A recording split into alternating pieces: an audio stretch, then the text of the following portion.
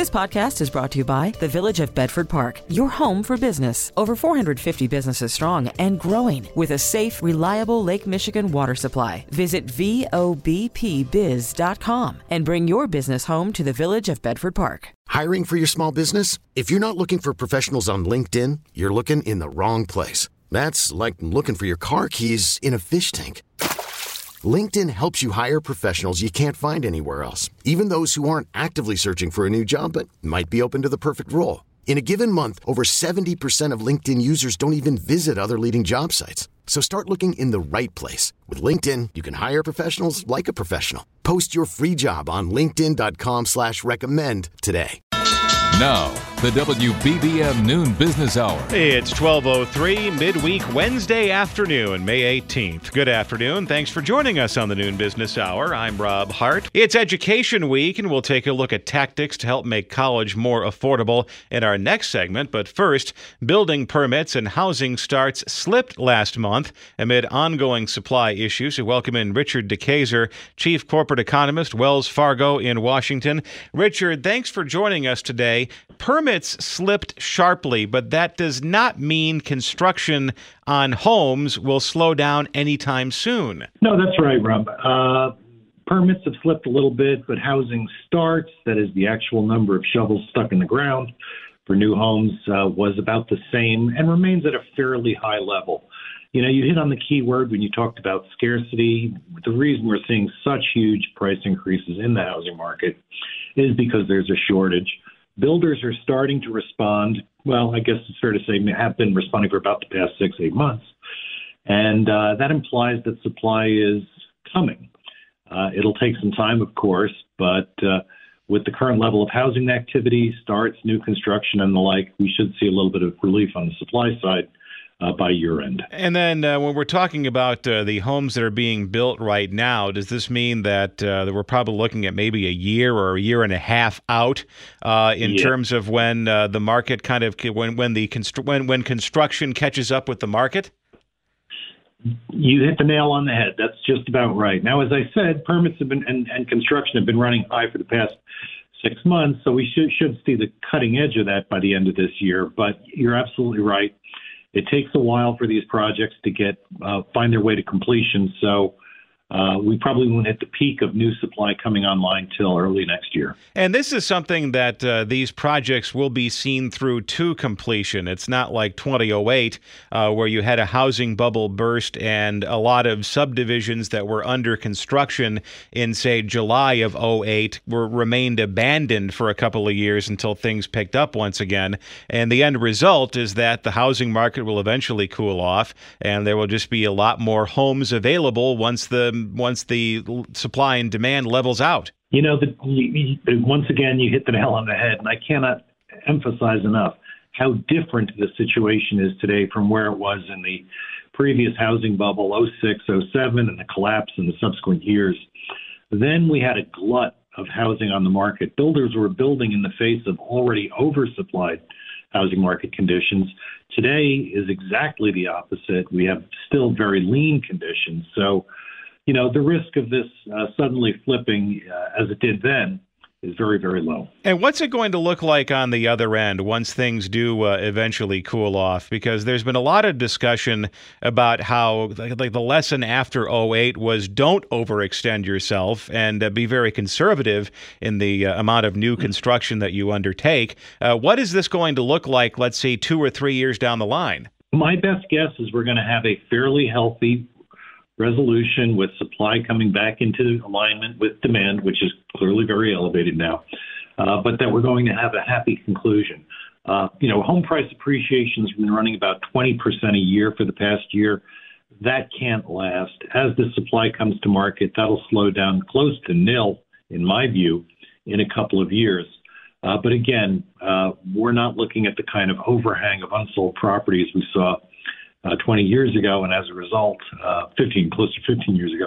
As a result, I don't think we're going to see that kind of enormous 30% price decline, really just coming down to earth from 20%, say, to low single digits is most likely. Richard DeKayser, Chief Corporate Economist with Wells Fargo, based in Washington. Coming up, how to maximize college affordability. Information to make cash and save cash. The WBBM Noon Business Hour continues. We continue our education week on the Noon Business Hour with the focus today on college affordability, and helping us with advice to get a better handle on this is Frank Palmisani, college affordability and financial aid expert and college counselor at Providence Catholic High School in New Lenox. Frank, thanks for joining us today. The focus of Education Week, you might think as we talk about getting into college, choosing a college, paying for college, that this week and these segments are geared towards somebody who has high school students. But I have an 8-year-old at home. She's my oldest, and that means 10 years from now she's going off to college, and already I'm plugging in our college savings into a calculator, looking at the growth in tuition over the course of a decade, and then getting very depressed. So what are some things, even as the parent of a younger student for whom college is a 10 years down the road, what are some things you can be looking at as a parent now about making that math work out a decade from now? Well, thanks, Rob, for having me on. Obviously, what you're doing is well-intentioned, and you should be doing it. The idea of attempting to save through 529 plans long-term for your younger child's education is certainly the way to go. One of the things that is important, however, is to realize two variables are always in place. One is that when you look at sticker price and you try to forecast sticker price down the road, it certainly can be depressing. But very few people pay sticker price, right? So we know that colleges are discounting today at significant percentages. And so the opportunity for scholarships and grants can certainly be a factor in driving down that sticker price down the road. The other variable is that when you look at how to finance one's education, you may not only have to do it through savings, right? So there's examination of cash flow. There's the possibility of recognizing that there's some costs that you pay for now while your child's at home, and when those costs are going to be gone, or those costs will be gone when the child's away at college. So there's a way to kind of manage your college costs in a more comprehensive way, as opposed to thinking that you have to have all of it available in savings at the time that they're ready. There's been a great deal of discussion about student loans lately and how much can be forgiven, whether or not the government can do various things to forgive interest payments and so on and so forth. But if you do apply for federal student loans, what's the better value, and are there programs available in which you can seek and receive debt forgiveness down the road if you go into a certain profession? Well, the challenge with the political conversation that's going on now is we don't know how that's going to impact the future. So, if you get into this mindset that I'm going to borrow an unlimited amount of money because down the road someone, in relationship to government people who are in charge at the time, will forgive that, I think that would be a huge mistake. So ultimately you've got to use good logic, make a prudent decision, put all of those variables together, and affordability is a key variable. So reasonable debt makes sense. The student can borrow $5,500 in freshman year, $6,500 in sophomore year, and $7,500 in each of junior and senior years currently. Any student, just by filing a document. And so that might be viewed as reasonable borrowing.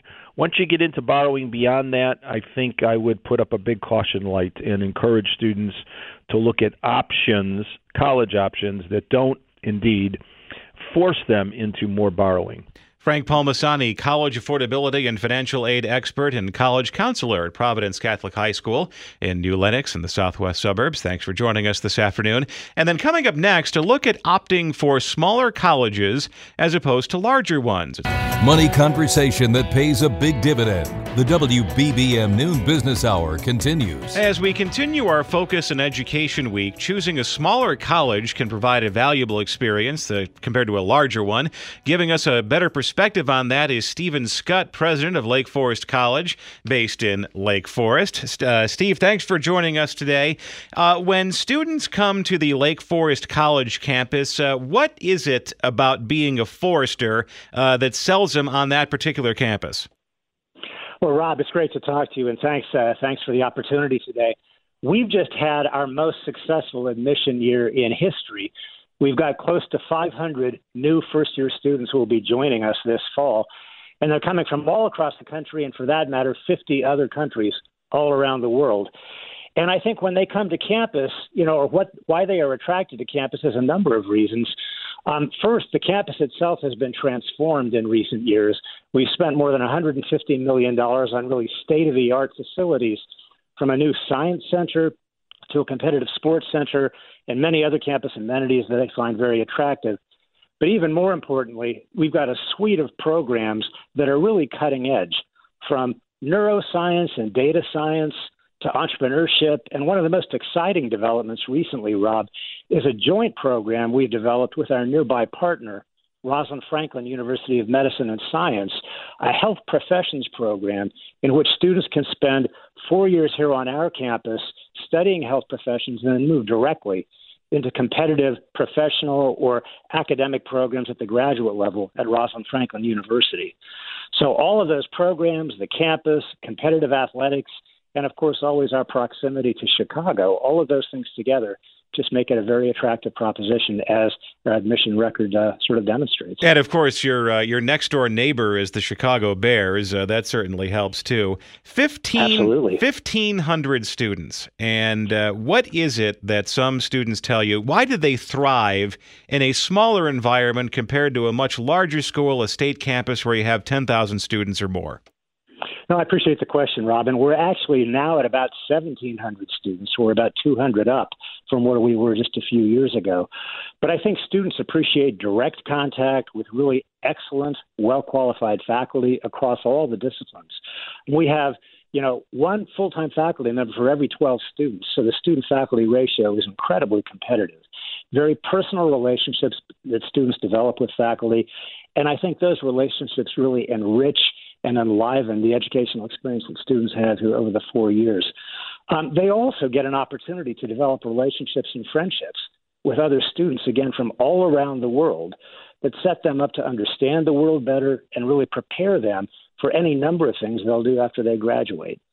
Plus, then finally, again, just the opportunities to participate competitively in sports, theater, art, music, other things very directly that we offer here at the college that are just much harder to do at a much larger place. Stephen Scott, president of Lake Forest College, based in Lake Forest. Thanks for joining us on Education Week, sponsored by St. Xavier University. Hiring for your small business? If you're not looking for professionals on LinkedIn, you're looking in the wrong place. That's like looking for your car keys in a fish tank. LinkedIn helps you hire professionals you can't find anywhere else, even those who aren't actively searching for a new job but might be open to the perfect role. In a given month, over 70% of LinkedIn users don't even visit other leading job sites. So start looking in the right place. With LinkedIn, you can hire professionals like a professional. Post your free job on linkedin.com/recommend today. This is Chicago's all-news station, News Radio 780 and 105.9 FM. The WBBM Noon Business Hour continues. Good afternoon. I'm Rob Hart. These are the top stories on News Radio WBBM. The numbers of COVID infections and hospitalizations across the country on the rise. We'll have a special report coming up from CBS News. Governor Pritzker has signed legislation that will ban possessing and making ghost guns in Illinois. It's Personal Finance Wednesday. We'll look at common mistakes young investors make. We'll also examine why a Roth IRA may be the best choice for retirement savings, especially for younger workers. WBBM Business, the markets are substantially lower. The Dow is down 982 points. The NASDAQ is down 496. The S&P 500 is down 142. AccuWeather says cloudy and quite cool with some rain. A high today of 64. Cooler at the lakefront. It's 12:31. CBS News special report. Mask requirements could once again return to many areas as COVID-19 cases rise. Over the past 5 weeks, we've seen a steady increase in COVID-19 cases.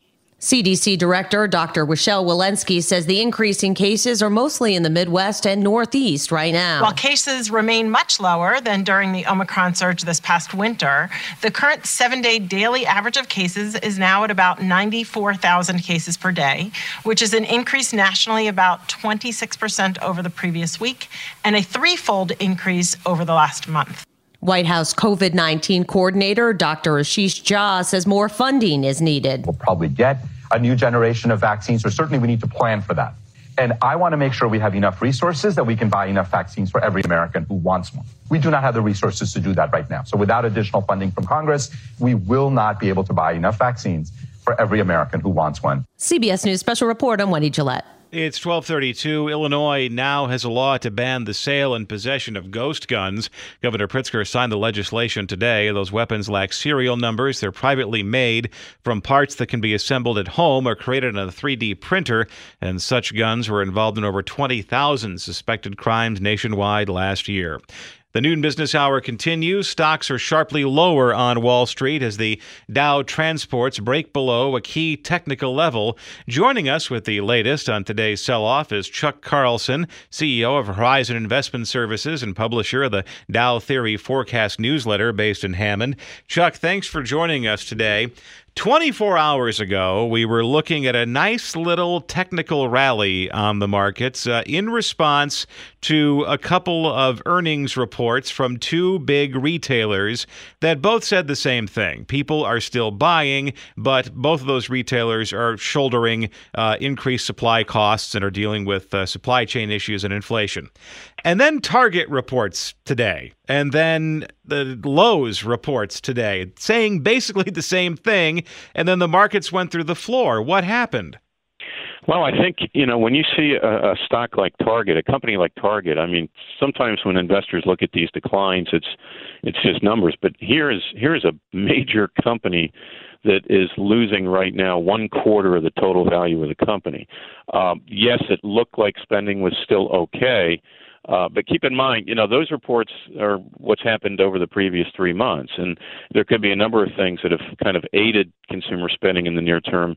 One of those being, quite frankly, investors stockpiling right now because they see inflation going up and they want to buy stuff before it gets more expensive.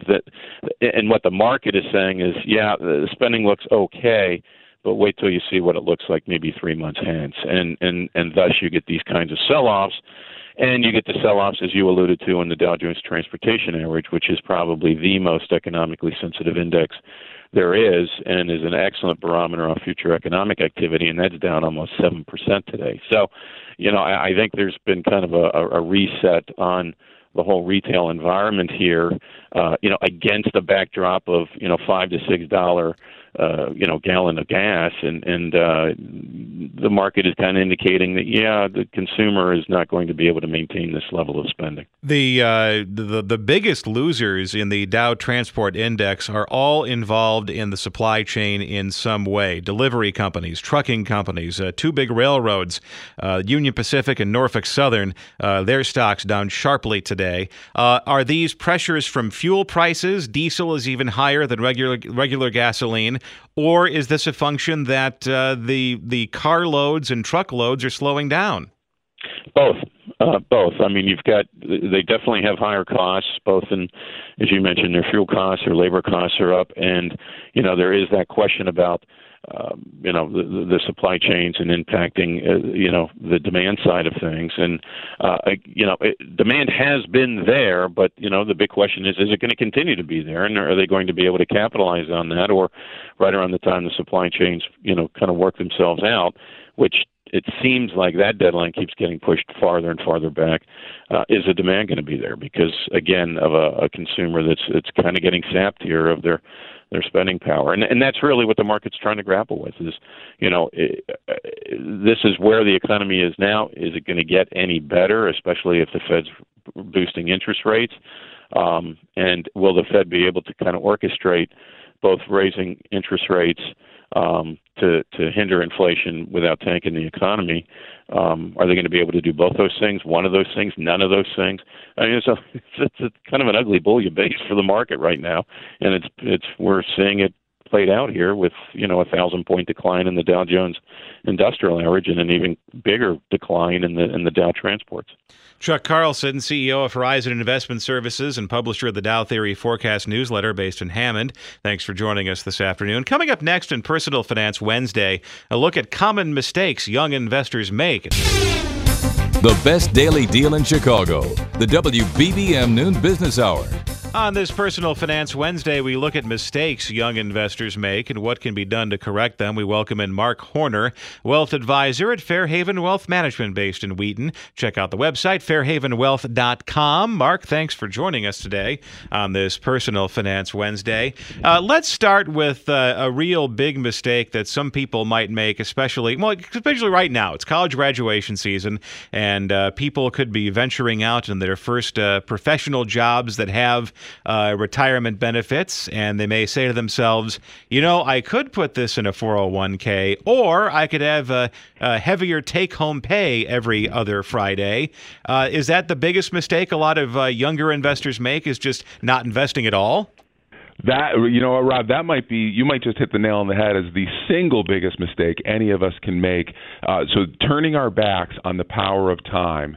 The power of time is enormous in saving for longer term goals, and so thinking, I'll get to saving tomorrow, and right, I'm going to focus on getting more take home pay. I mean that I'm not overselling this. That could be $1 million mistake for some people if they wait too long. So not getting started early, not systematizing your investment process, not having an idea about what you're investing for, and so whether that's through a written financial plan or just a list on the refrigerator of different goals that you might have. Not having a specific idea about why you're doing what you're doing in your own financial planning and sticking to it can be a huge mistake, and it also opens you up to falling victim to shiny objects for those fishermen out there. And so maybe you end up listening to one of your buddies that's in the life insurance business, and you find yourself with a life insurance policy, and then somebody else is talking about how much money they're making in crypto, and before you know it, you've just got a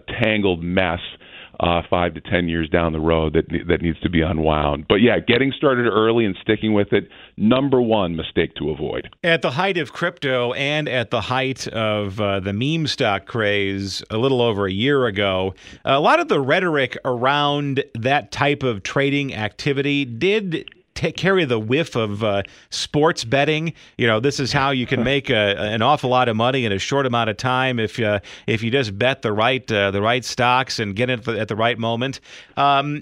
Speculative assets and getting caught up in those types of investment crazes, if you don't have the money and don't know what you're doing, that could be potentially very destructive.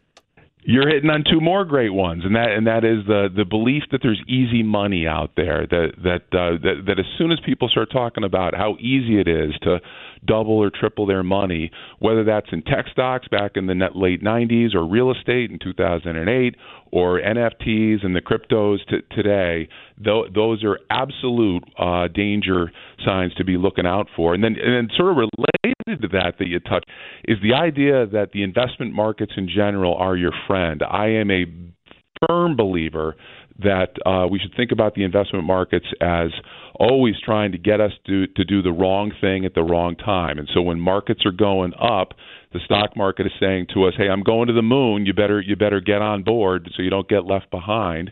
Or like what we're going through right now, where stock market difficulty, what the market's saying is, hey, I'm going to zero, you better sell everything before you lose it all. Fighting those natural emotions are another huge mistake to avoid. Mark Horner, wealth advisor at Fairhaven Wealth Management in Wheaton. Thanks for joining us this afternoon. Check out the website, fairhavenwealth.com. Join us at this time tomorrow for Technology Thursday, and still to come, a look at the benefits of using a Roth IRA to save for retirement. Loaning useful information each weekday. The WBBM Noon Business Hour continues. No matter what stage your career is in, especially for younger people, choosing a Roth IRA could be your best option. Here to bring us a clear perspective on that is Mark Hulbert, investment columnist for the Wall Street Journal, Barron's, and MarketWatch.com based in Washington. Mark, thanks for joining us today. I'm going to set you up the same way I set our previous guest up, and that is you have a lot of people who are graduating from college this month. month will be going into their first job that pays a salary and benefits, and they're going to get a listing of how they want to invest a portion of their paycheck in a retirement account, and they're going to see possibly a Roth IRA or a 401k. And what are the advantages and disadvantages to getting a Roth IRA versus a 401k? Well, I wish the intro said, to get a clear perspective, I wish the answer were clear. It turns out it's very complicated. In concept is that you don't pay taxes later. You pay it right away as you put the money in, and then the money can compound in that account tax-free, and you can take it out at any time without having to pay tax. A regular 401k is just the opposite. You get to put the money in tax-free, but you take it out and pay tax at the time. And basically, the concept is that you decide which, according to whether you think tax rates will be higher or lower later in life. Now, the traditional answer from almost everybody is that, tax rates inevitably will be going up, so I might as well pay the tax now and therefore avoid the higher tax later. It turns out that rarely does it work out quite so neatly, and the answer and the reason for why that is the case is that later in life, typically after retirement, our incomes usually fall. We're not earning as much. We're just living on our retirement, and at that point, our actual tax rate will come down, even if tax rates, as a general rule, have gone up. Historically, I mean, you're talking about that bet on how much tax you're going to pay either now or later in life. You have to look ahead by 40 years, but looking back 40 years, how have tax rates changed over time? Looking back, from 1982 through today.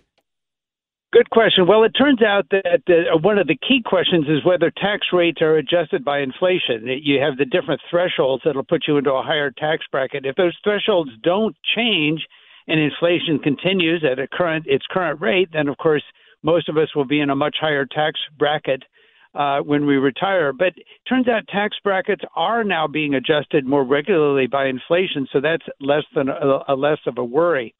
I end up telling my clients one of the major advantages of going with a Roth is that you do not have to take money out at age 70 and a half. That's a requirement currently with a 401k that is not a Roth. You have to start taking withdrawals at no later than the age of 70 and a half. And it may be that you or I, or whenever we retire, may not be in the situation where we have to take money out. So why be forced to do so? And with a Roth, you are not forced to do it. Mark Hulbert, investment columnist for the Wall Street Journal, Barron's, and MarketWatch.com, based in Washington. Thanks for joining us this afternoon. If you missed any part of today's Noon Business Hour, we'll have the replay podcast available shortly at WBBMNewsRadio.com and the Odyssey app. We really need new phones. T-Mobile will cover the cost of 4 amazing new iPhone 15s, and each line is only $25 a month. New iPhone 15s? It's better over here. Only at T-Mobile, get 4 iPhone 15s on us and 4 lines for $25 per line per month with eligible trade-in when you switch. Minimum of 4 lines for $25 per line per month with autopay discount using debit or bank account. $5 more per line without autopay, plus taxes and fees. Phone fee at 24 monthly bill credits for well-qualified customers. Contact us before canceling account to continue bill credits or credit stop and balance on required finance agreement due. $35 per line connection charge applies. See T-Mobile.com. We get it. Attention spans just aren't what they used to be. Heads in social media and eyes on Netflix. But what do people do with their ears?